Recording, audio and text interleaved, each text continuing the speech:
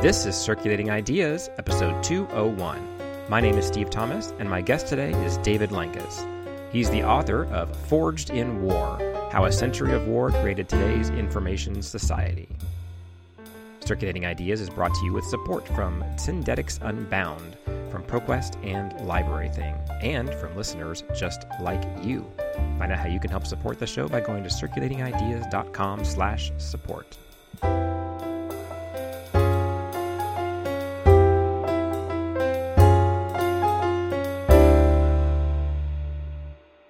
This episode of the show is brought to you by Syndetics Unbound, by ProQuest and LibraryThing. Syndetics Unbound helps public and academic libraries enrich their catalogs and discovery systems with high-interest elements, including cover images, summaries, author profiles, similar books, reviews, and more. Syndetics Unbound encourages serendipitous discovery, I love the word serendipitous, and higher collection usage, and was awarded Platinum Distinction in the LibraryWorks 2021 Modern Library Awards. To learn more about Syndetics Unbound, visit syndetics.com. That's syndetics.com. While there, be sure to visit the Syndetics Unbound blog for news and analysis, including a breakdown of libraries' top titles and other stories of interest to the library community. Again, that's syndetics.com to learn more about today's sponsor, Syndetics Unbound. David Lenkus, I am running out of fingers to count the number of times that you've been on the show, but welcome back to the show. It is always a pleasure. So big news from you. You're going to be moving to a new position at the University of Texas at Austin after 5 years at University of South Carolina. And it's obviously still early in the process, but can you kind of talk through how you came to that decision? Sure. So I'm going to be the inaugural Virginia and Charles Bowden Professor of Librarianship at the University of Texas at Austin. And, you know, it was a long process to think about it, but a couple of things people don't know is that at least at South Carolina, the director position is actually a 5-year appointment. It's renewable, but I was at that 5-year point. And while I love this job and I love this faculty and staff and what we've done here at this school, and I could really see myself staying here, at the end of the day, there were two things that made me go investigate this opportunity and then eventually take that opportunity at Texas. One was it's a dream job. I mean, it really is focusing research on librarianship and how many endowed professorships are there and will there be in the field specifically around librarianship. It's at a top information school, and it gives me a chance to really go in and strengthen ties and work in the library field. And once again, focus on research and the creative projects and all that thing. So one, it was like, oh, that would be a nice job. And the other part of it is, honestly, the University of South Carolina, the reason that 5-year thing is in there is that I think the school's ready for something else. When I came in, I had a task to do, which was sort of look at strengthening the faculty and faculty governance, the idea of growing an undergraduate program. In other words, there was a set of tasks, and I feel like we've accomplished those. And I think that they're ready for another director who's frankly a little bit more detail oriented, as someone who can really take what we've done and push it to the next level. They don't have to do much. They don't have to do rebuilding. They don't have to do, we're good financial, our enrollments are up. And so I think it was just a matter of a reason to go, which is a dream job, and, you know, a reason here, which was, I think the school's ready for the next leader to come in. I think sometimes you want to take on, you know, a new challenge, and that doesn't mean the one you're currently in is bad. It's something different sometimes. There's also life stuff. My youngest is about to be a freshman here at the University of South Carolina, and so there's a bit of empty nest coming up, and administrative duties mean that you usually have a little less flexibility in summer for travel and spending time with my wife, and even the idea of traveling during the year. A lot of what the work I do is international. And well, which over the past year and a half has not been particularly full of travel, but it will be. And so it's just a matter of where I thought I could make a contribution. And there you go. Well, you have a new book, but we're going to talk about that in a second. I did want to talk about another subject first that's kind of come up. And it's kind of always coming up, but I think it's come up more since the last time you were on the show. And that's neutrality in libraries. And we have talked about it a little bit before. And I know you're on team libraries are not neutral, but I wanted to kind of think about this in a different way. Can you sum up the argument of the other side of that and then talk about why you disagree with that? I will try, in the sense that I want to be intellectually honest and say that, you know, since it's one that I don't, but in my investigation, let me say that The argument is that we are trusted community partners, that in many cases, whether we're in school libraries or if you look at public libraries, but even academic libraries, particularly state-run institutions, we are part of the government, and you want your government to provide a level of objectivity, of, I would say, equal treatment, which is part of why I break from it. But that idea that libraries, to build trust, to be part of the institutions that we are, and to serve all of a community, which is a stated goal, one needs to not be a strong advocate on one side or the other. And for a long time, that has treated us well. The reason I am on the negative side of that is I don't believe it, that oftentimes I really think that what we define as objectivity and neutrality is actually adherence to a majority view, that it's easy to say that we serve all parties, but when it's the group that defines who are those parties that are considered, that is itself a choice. I think also when it comes to the inherent contradiction between the stated goals of librarians and libraries, which is we want to improve society. We're not there to be a place and to be a repository and to have people come check things in and out. We've never been that. We've talked about it as a central role, but when you do selection, what do you buy? Where do you buy? When you do shelving, where do you put it? How do you put it? When you do classification, when you do programming, when you do who gets to come in and even the hours that you're open, all of those are choices. And we do the best we can to make choices that we think best matches community needs. But choices means you're not neutral. We don't have an infinite amount of funds where we can say we collect everything that's ever published. So we can't say that our collections are somehow neutral because that's what's there. We had to pick. You can't say that, well, the services we offer are neutral, when if you offer story hours during 8 to 5 during the weekday, you're really appealing to a demographic of stay-at-home parents that is no longer the majority in this country, right? All these little bits and pieces fight against the concept of neutrality. But at the very end, the biggest thing is we want to make the community a better place, which means you have to have a vision of better place. And we want to be active in shaping that community to be better. We want to, today we're talking about anti-racism. We're talking about breaking out systemic racism. We're talking about truly providing social justice aspects. But in all aspects, we want to improve. When you talk about literacy, we've defined literacy primarily as the love of reading. That is not the only way to define literacy. Many schools, and you look at K-12 schools, define literacy as encoding and decoding of text, the idea of pattern recognition and neurological symptoms and picking a curriculum.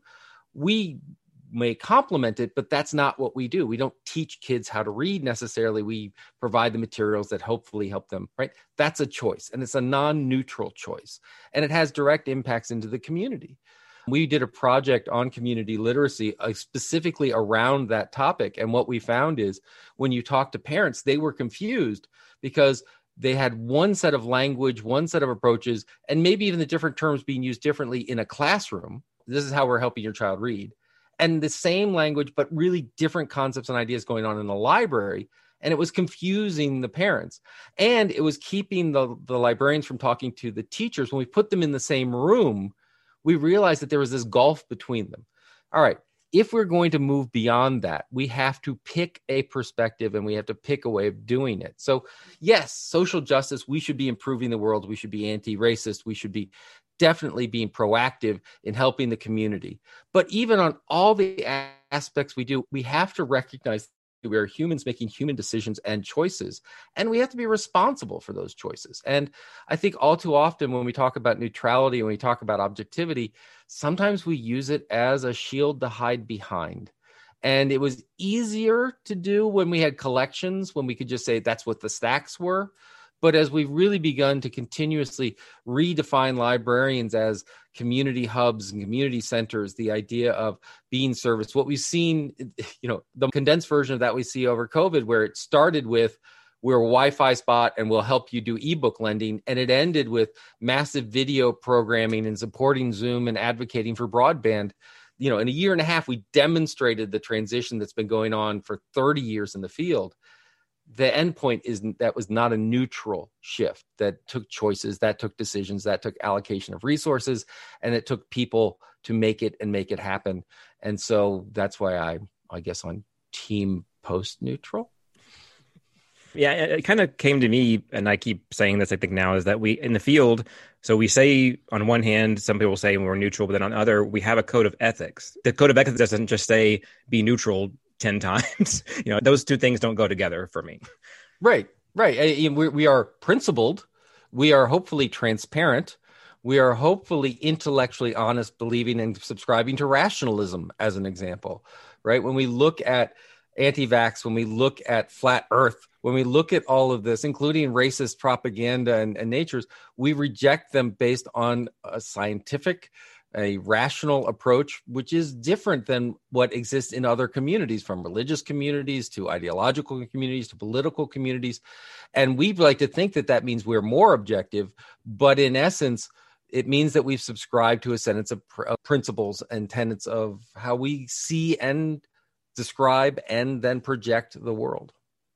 And then how the world got to how it is today, which is a very poor transition. You wrote a book called Forged in War, How a Century of War Created Today's Information Society. And I wanted to start with just how did you come to the central idea of the book, that using war as a lens for creating our information society of today?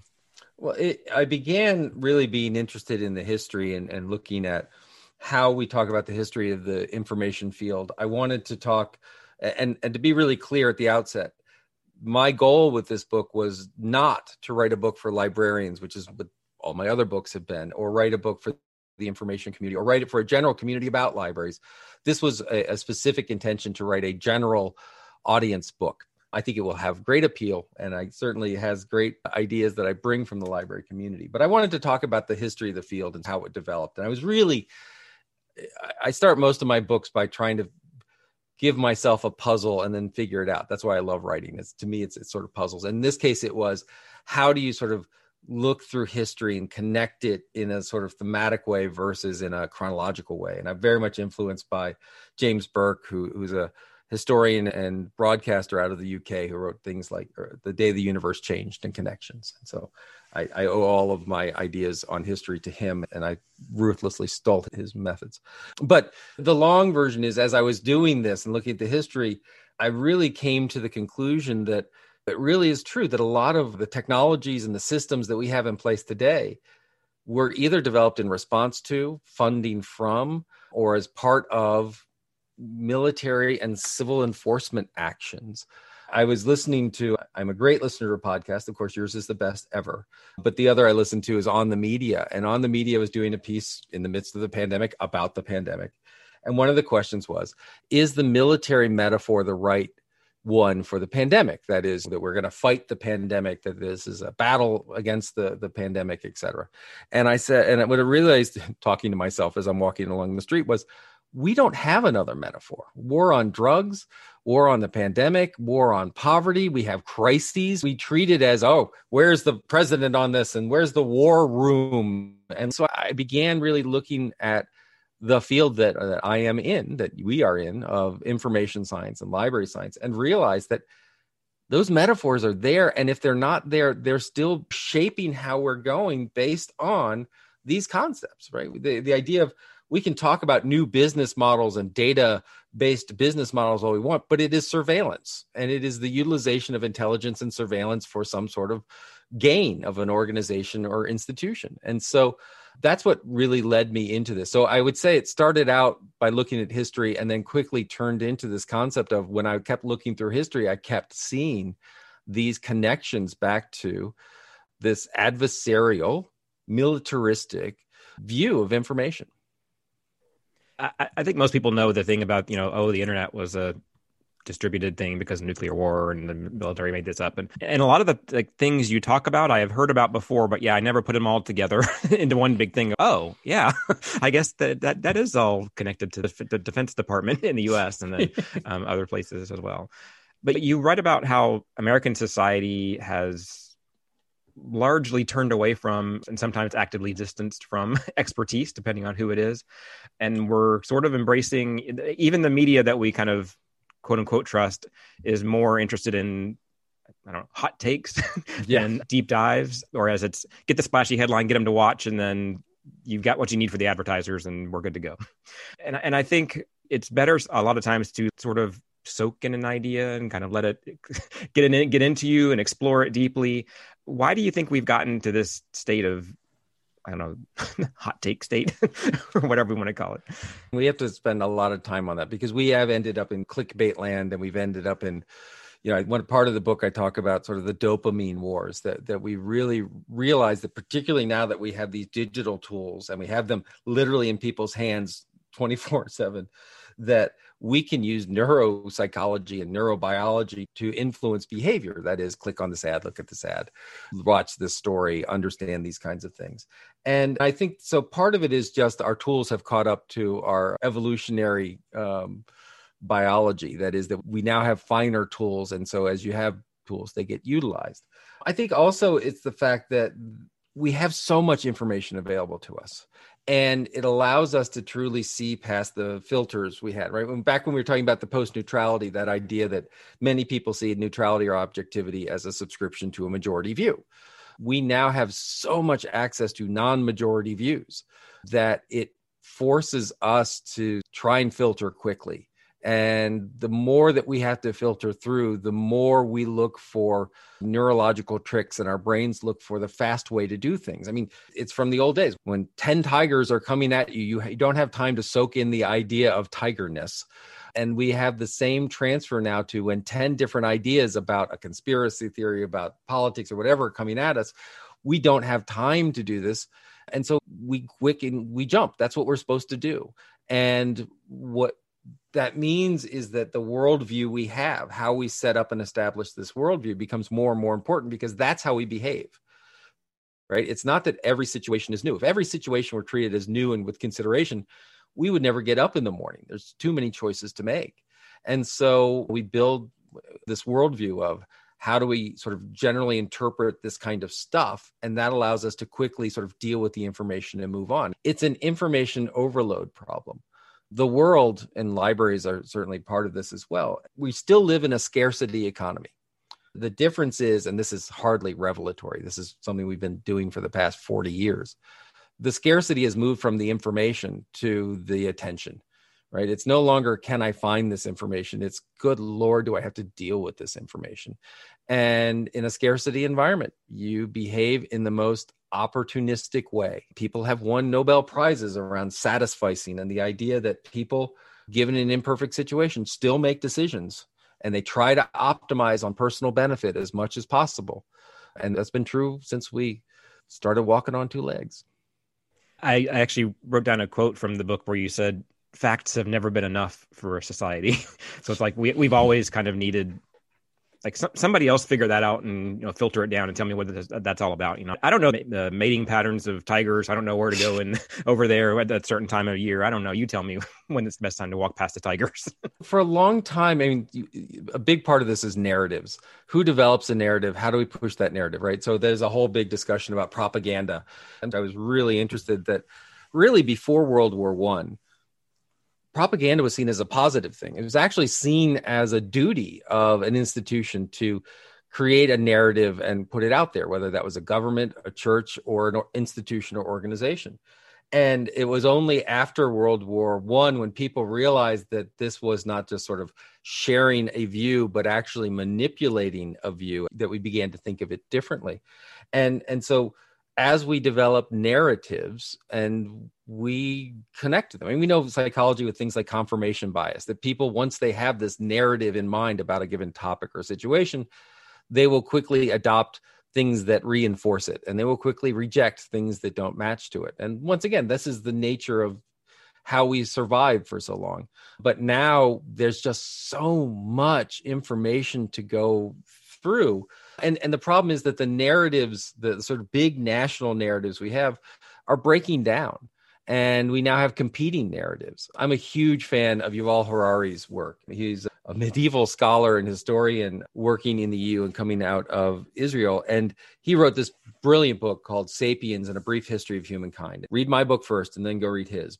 And actually, yeah, that will keep you from being disappointed. Anyway, he talks about in the 20th century how there were these three massive international narratives One was around fascism, one was around communism, and one was around liberal democracy. And he said, World War II, fascism's off the table. That clearly failed. That's bad. We don't like that. And then after the Cold War and the fall of the Soviet Union, communism was discredited. And so we're left with liberal democracy, and that's the narrative.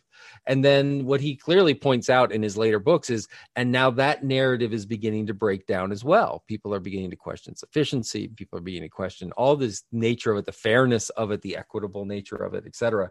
And we don't have another narrative ready to step in. And what we see in the United States is we see the same narratives, ideological narratives on the right and the left and the libertarians and such. And it's a real interesting question. And so one of the things I kept coming back to is when we talk about the information field, information technology, when we talk about data, is what's driving this narrative? And there's a really strong narrative of data good. There's a really strong narrative of technology good. There's a really strong narrative for a long time that the more information, the better. And what we're seeing now, and I'm certainly not the first one to look at this, tons of people that I stand on top of their shoulders talking about, is these narratives come with a cost. And we need to be aware of those costs. And you talked about expertise, and that's one of them. The expertise narrative was someone who knew what they were talking about and could sort of make sense of this. And we have now a competing narrative, which is I have access to so much information out there through Google, through Wikipedia, through Facebook, through chat groups and whatever. I can be an expert because expertise is processing a lot of information. And to a degree, we set this up, which is we made expertise seem like it was information processing as opposed to reflection, connection, deep thought, integration, looking across this kind of thing. And so that's one of the themes that runs throughout this book, is sort of a humanist approach to expertise and to the understanding of information, and a dataist approach, once again, Harari's concept about if we just have more data, we become an expert. And I saw a great graphic, which was looking at the pyramid of higher education, and at the bottom in the wide areas, basic education and elementary, and then high school, and then graduate school, undergraduate, graduate, PhD. And at the very tip was access to Google. And time. And there was a great book, a great piece in The Atlantic talking about the problem of expertise is that people have defined research now as I can go find stuff and I can look at it. And the problem is that people who say, no, that's not expertise. You really need all this other stuff. They're two different narratives around expertise, and they don't bridge well together. And unless we understand either side, we're never going to make that connection. And you see a lot of this resistance to this, of where these companies obviously make lots of money from this data and selling off this data and collecting this data. And you kind of see that when Apple recently introduced a thing where you can block those tracking pixels on iPhone, and Facebook obviously flipped out and we're like, no, you're going to take away all of our money. So, I mean, they just want to make money. They don't really care what you're doing, but they can give it to an advertiser who can market to you. And once again, I'm not a purist. I'm all for making money. And I understand that market. I understand, for example, I look at privacy as a continuum, not a yes or no, which puts me at odds with others, particularly in the library field, of good thought and good character, right? It's a good conversation. And I've always looked at privacy as a continuum. And in essence, it's become a tradable factor. I can give you my privacy if I get a service for it. And some people go to say that we have the death of privacy. And what we're seeing with Apple is, I'd love to say, Apple has the white hat on today and they're riding to our rescue, but Apple has realized that privacy is a marketable feature. What I worry about is that people don't realize when it's happening. So there was just an article that a major television manufacturer, I want to say it was Samsung, it might have been LG, now makes as much money selling your data of what you're watching on your TV as they do in selling you the TV to begin with. And I think that a lot of times I was working with a reporter here. And he's like, I want to do a piece on privacy, how Facebook is watching you. And I said, no, do how your television's watching you, because people don't realize that's what's happening. Is that the reason you can buy a 4K 70-inch TV with Wi-Fi and smart features for like $1, where the price is the same as 10 years ago when you could buy basically a big tube TV for 20 inches, et cetera, is not that, yes, technology is advanced and so it's cheaper to produce them, but that's only a small part. What's happened is they've turned them into data collection mechanisms and they're selling the data. And when I say this and I have the conversations with folks about this, they look at me and go, is that legal? And I said, kind of. But, it is because they are based on the idea that anyone can be watching TV. And so they're not tracking you uniquely, which to me is a big loophole.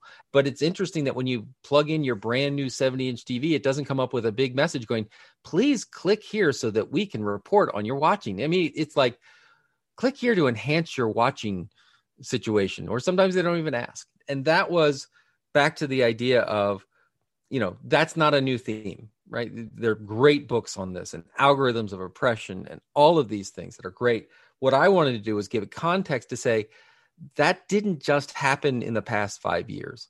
That starts way back in World War I. Even before that, when we were looking in virology and looking at epidemics and cholera and such, it began with the notion that data could be collected and analyzed and we could track these things.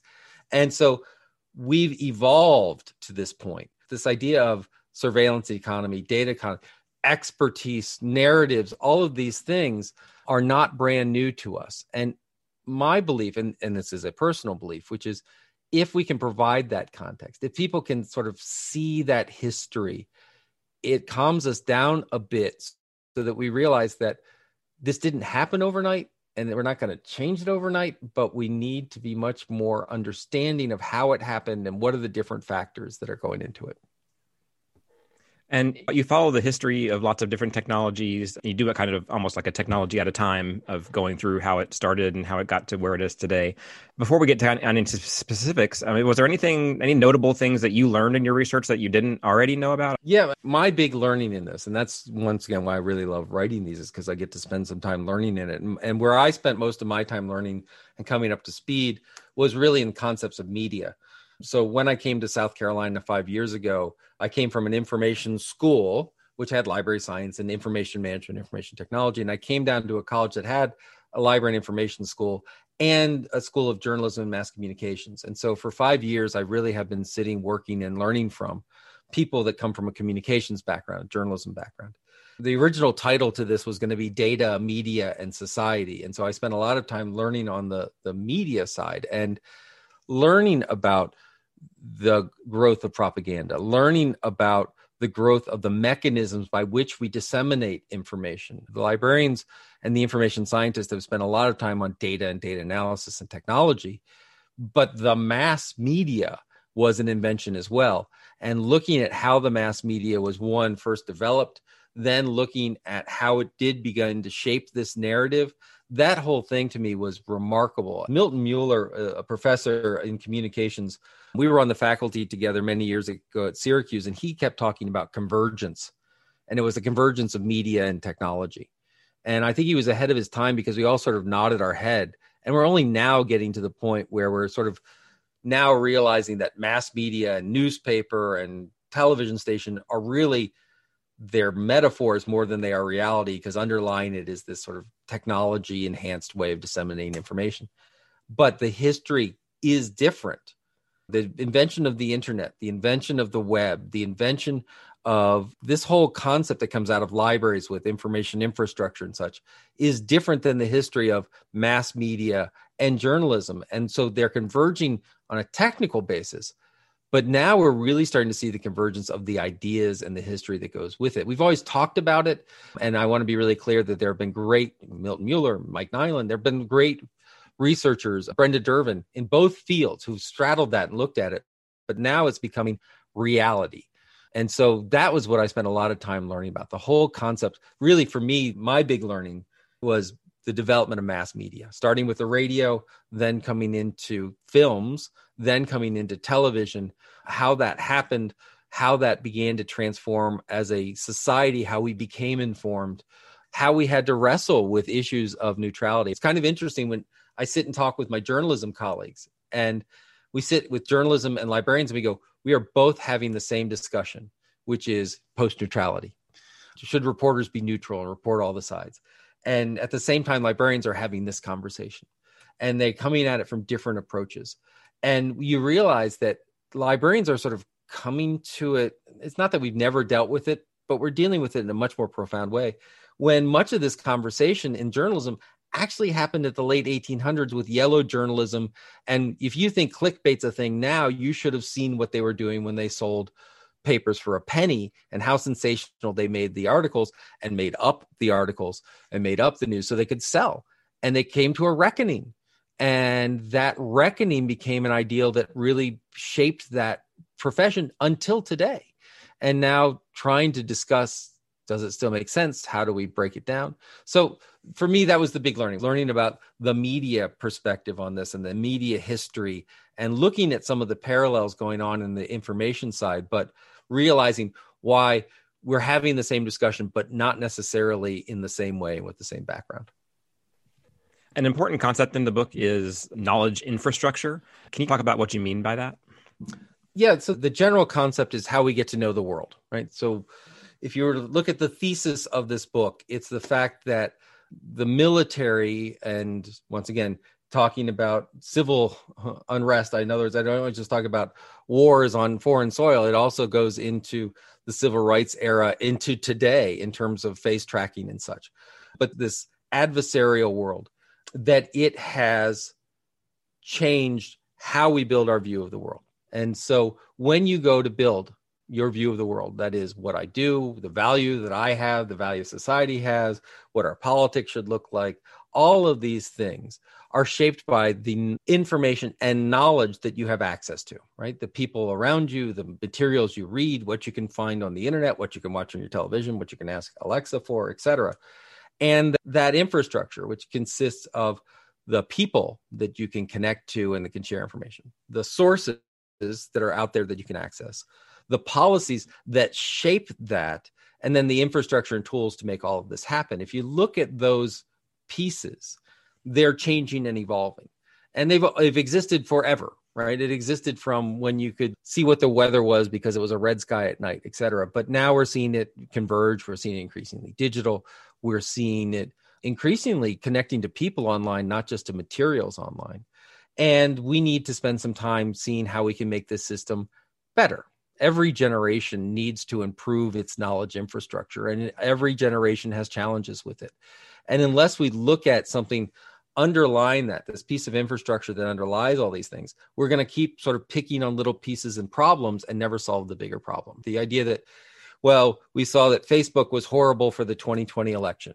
Well, Facebook was horrible for the 2020 election because it was part of a military cyber campaign that came out of Russia that itself was part of a propaganda technique that set up different ideologies. Right? In other words, one piece is connected to the other. And so the use of knowledge infrastructure is really a mechanism that tries to combine all of the things so that we can take a more holistic view of how we become informed and how we find meaning in our lives.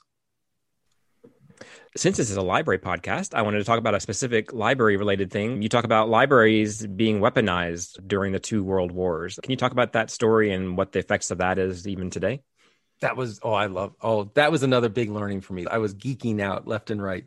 The big one is that during World War II, I mean, it happened during World War I, it happened in other ways, but World War II was when it really was a deliberate weaponization of libraries.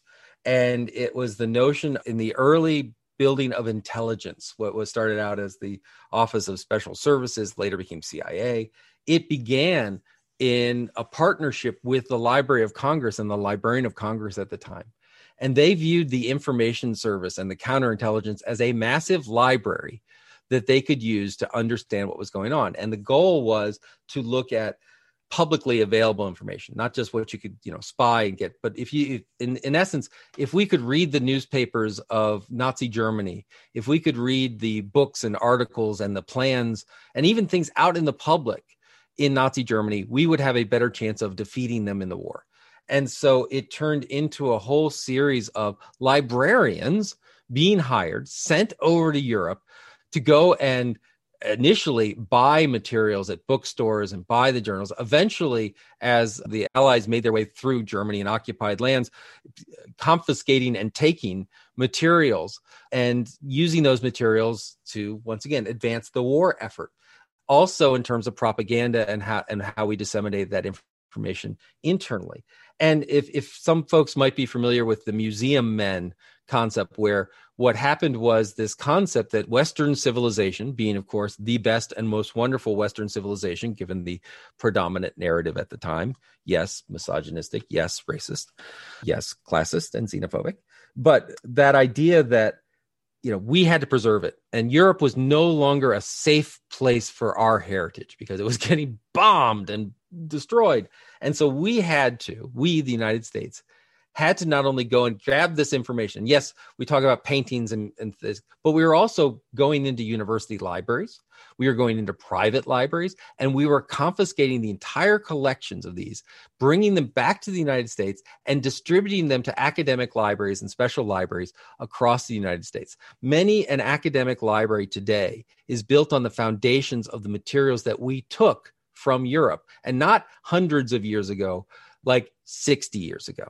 And that concept that librarianship could be weaponized, that it was for strategy and intelligence. It also then became a way of gathering materials so that we could understand and preserve the culture. It became a way of, in the military, protecting materials from military assault. The military ideals of World War I very much shaped how we see librarianship today, how we built our academic libraries of today, and how we began to understand this information. What really just hit me was it was deliberate, specific, explicit, and supported in doing it. And I'm not saying it was wrong and bad. I really don't want to go and judge my colleagues ahead of time. Clearly, there were ethical questions and ethical lines that were taken over. But the question, even today, the war on terror, and after 9/11, we saw it again. What is the role of libraries in this? How do we prevent misinformation, disinformation? How do we support or not support the idea of government work, right? The Patriot Act and the stance that the library community took in response to the Patriot Act, which was very negative, is very different than the stance that they took after World War I and after World War II, which was they were all for the national goal. In World War I, it was much less about building up this intelligence system. It was much more about using libraries to support the troops abroad, sending them materials, sending them books, sending them materials, supporting our troops. And in fact, the largest English language library, which is in France, was built as a remnant of the collection that that libraries during World War I built to supply the soldiers with reading materials. There's a great book that if people are interested in this, that really goes into particularly World War II in a much more in-depth way, and just a fascinating reading. And if you ever want to walk away with the image of librarians as truly kick-ass individuals, it's called Information Hunters. And when libraries, soldiers, and spies banded together in World War II Europe. And it is just a wonderful, wonderful book. So I can't recommend it highly enough. And the author of that was Kathy Peiss, Peiss. I'll include a link to that in the show notes. People can find that. It's a kind of an odd time, I think, probably to be writing a book like this in the middle of a pandemic, because you don't know when you're writing what's going to be happening at the point of publication. And I know at one point you wrote, well, I hope we're coming out of it when this has been coming out. And in some ways we are in that process. Certainly you can see the end of the tunnel now, even if we're not there yet. But how do you think the pandemic is going to change all of this? Do you have any predictions of what the pandemic is going to change about our knowledge infrastructure? Yeah, I think so. I phrase it more in what we need to change. And I talk about, not in the book, but elsewhere, I talk about something called the new normal agenda, what we need to fight to make the new normal. Because what we took as normal before COVID really should never have been normal. The idea of the lack of internet connectivity to rural communities and even urban communities that don't have access and enough funds to pay for it. The idea of how libraries need to be sort of ready to respond. But one of the things that I really took away as a strong learning moment during the pandemic in libraries was when library workers stepped up to worry about their own wellness and safety, and really tackled the narrative that libraries have to save the world and be first responders, and be there and said, well, wait, is this really worth putting our workforce at risk for disease and death and such? And so I think what I hope comes out of COVID in the library world is a better understanding of our role within communities, how we build trust, how we're more than just the physical buildings, and that we're an industry with a workforce, and that workforce are not just monks with religious fervor, that they're human beings that have to worry about their own nature, their own health, their own life, their own wellness, their own responsibility to themselves and their family as much as to the community. But I think that in terms of the knowledge infrastructure, we clearly learned that our technology, meaning broadband, internet, is insufficient. That we do need to talk about the internet not as a lovely service that needs to be regulated as a business, but by God, it is a piece of infrastructure and needs to be regulated as such. That we need, in the latest pandemic acts that are coming out of Congress, there's broadband money. There's broadband money in all the acts and certainly in the infrastructure plans now, and it needs to be there. Just like we did after World War I, and we understood after the Depression that telephone and electricity infrastructure was important. We now know that the internet is that way. And we also know that it's not enough to simply bring a piece of fiber and drop it off at a front door, that there's a whole realm of training, of understanding, of policy, of protection, and of wellness that needs to go into that conversation as well. And so the other part that clearly, and I tackle, as you point out, sort of the best that I can, because, I had to at some point stop writing the book and send in the manuscript. And it was before the vaccine, and it was before the election. I mean, there could be a whole nother chapter on the election, that are the way that we understand and learn about health, that we learn about politics, the idea of rise of conspiracy theories, that our knowledge infrastructure is to the point not up to tackling those issues, because our focus on monetization, our focus on business, that we have intimately tied personal data to business models, to information acquisition. Those are now connected. Really challenge the idea of what do we do against misinformation and disinformation. It's easier to monetize clickbait and conspiracies than it is truth and depth of knowledge. And so we need to have a policy infrastructure in place. We need to have libraries step up as active roles in providing guidance and contextualization. And we need to have very local community connections, bringing people across ideological spectrums to find commonalities again. And that's how we begin how we see the world, our worldview, which is based on this knowledge infrastructure. So yeah, I make some recommendations towards the end on everything from intellectual policy and copyright to the notions of privacy and datafication, even to how we look at data. I talk about, it sounds like it's in the weeds, but when you look at it for a moment, you realize what we're talking about. I talk about something called self-sovereignty, which I can't even pronounce, right? I clearly just messed it up before, but it goes like this. Right now, compare how you treat data, and the internet treats data, your personal data, than how you treat your money. Right now, if we treated your money and banking the same way that we treat data, instead of you having a bank account, instead of you having a credit card, you would have Google dollars that you would spend at Google, and you would have Amazon dollars that you would spend at Amazon. You have Facebook dollars that you spend, and they would control it, and they could change the policies of how you use it, and they can define whether this money is transferable. It's insane. And yet we do the same thing with data. And so self-sovereignty systems, and it can use technologies like blockchain and all the big, fun, fancy stuff. But it comes down to this, which is instead of wherever I go to use a service on the internet, I create an account. They own my data. They collect my data. They set the policy for the data. They set whether it's transferable or not.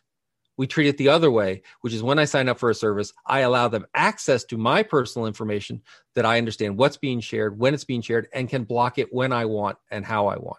And you'd mentioned before Apple. That's sort of the difference, right? Facebook doesn't like this because Facebook says, well, by us having your data, we can provide you better service. More targeted advertising, more targeted information. That's their pitch. And Apple is saying, no. That's their data. They get to choose whether they give it to you or not. And that choice is in their hands. Those are the two approaches that we're talking about. And what we've done very rapidly is we've adopted one of monetization. And we need to now seriously think about data as an asset. And when you think about data as a personal owned, published asset, it changes how you think about a lot of stuff. Right? It says that I'm no longer a consumer where I can argue about what I get or not. I'm now a publisher of my own data. I can now set value. I can now look at the marketplace. I can now worry about its reuse. I can look at it as a piece of intellectual property. And that's a much more empowering of the individual, but it challenges the major business model. So I think there's lots of things that coming out of COVID, we need to do it anyway. COVID just highlights them in terms of how we look at data and treat data.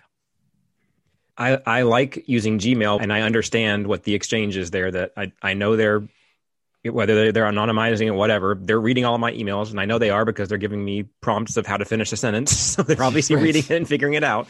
But it works well for my needs, and it's good for my workplace because it has got this good infrastructure where you can use all the apps associated with it. But you have to understand what it is that exchange is, like you said. Right. And what I was trying to do with the historical context here, because this is not really a straight history book. It uses history to get into this conversation. But the history part becomes important because there was every step of the way that led you writing that Gmail came from decisions back to World War I. Encryption, the idea that Google can look at it and you're okay with it because you're pretty sure only Google can look at it. And the way they assure that is through encryption. Well, encryption comes out of the use of the telegram network back in World War I and encoding messages and sending messages.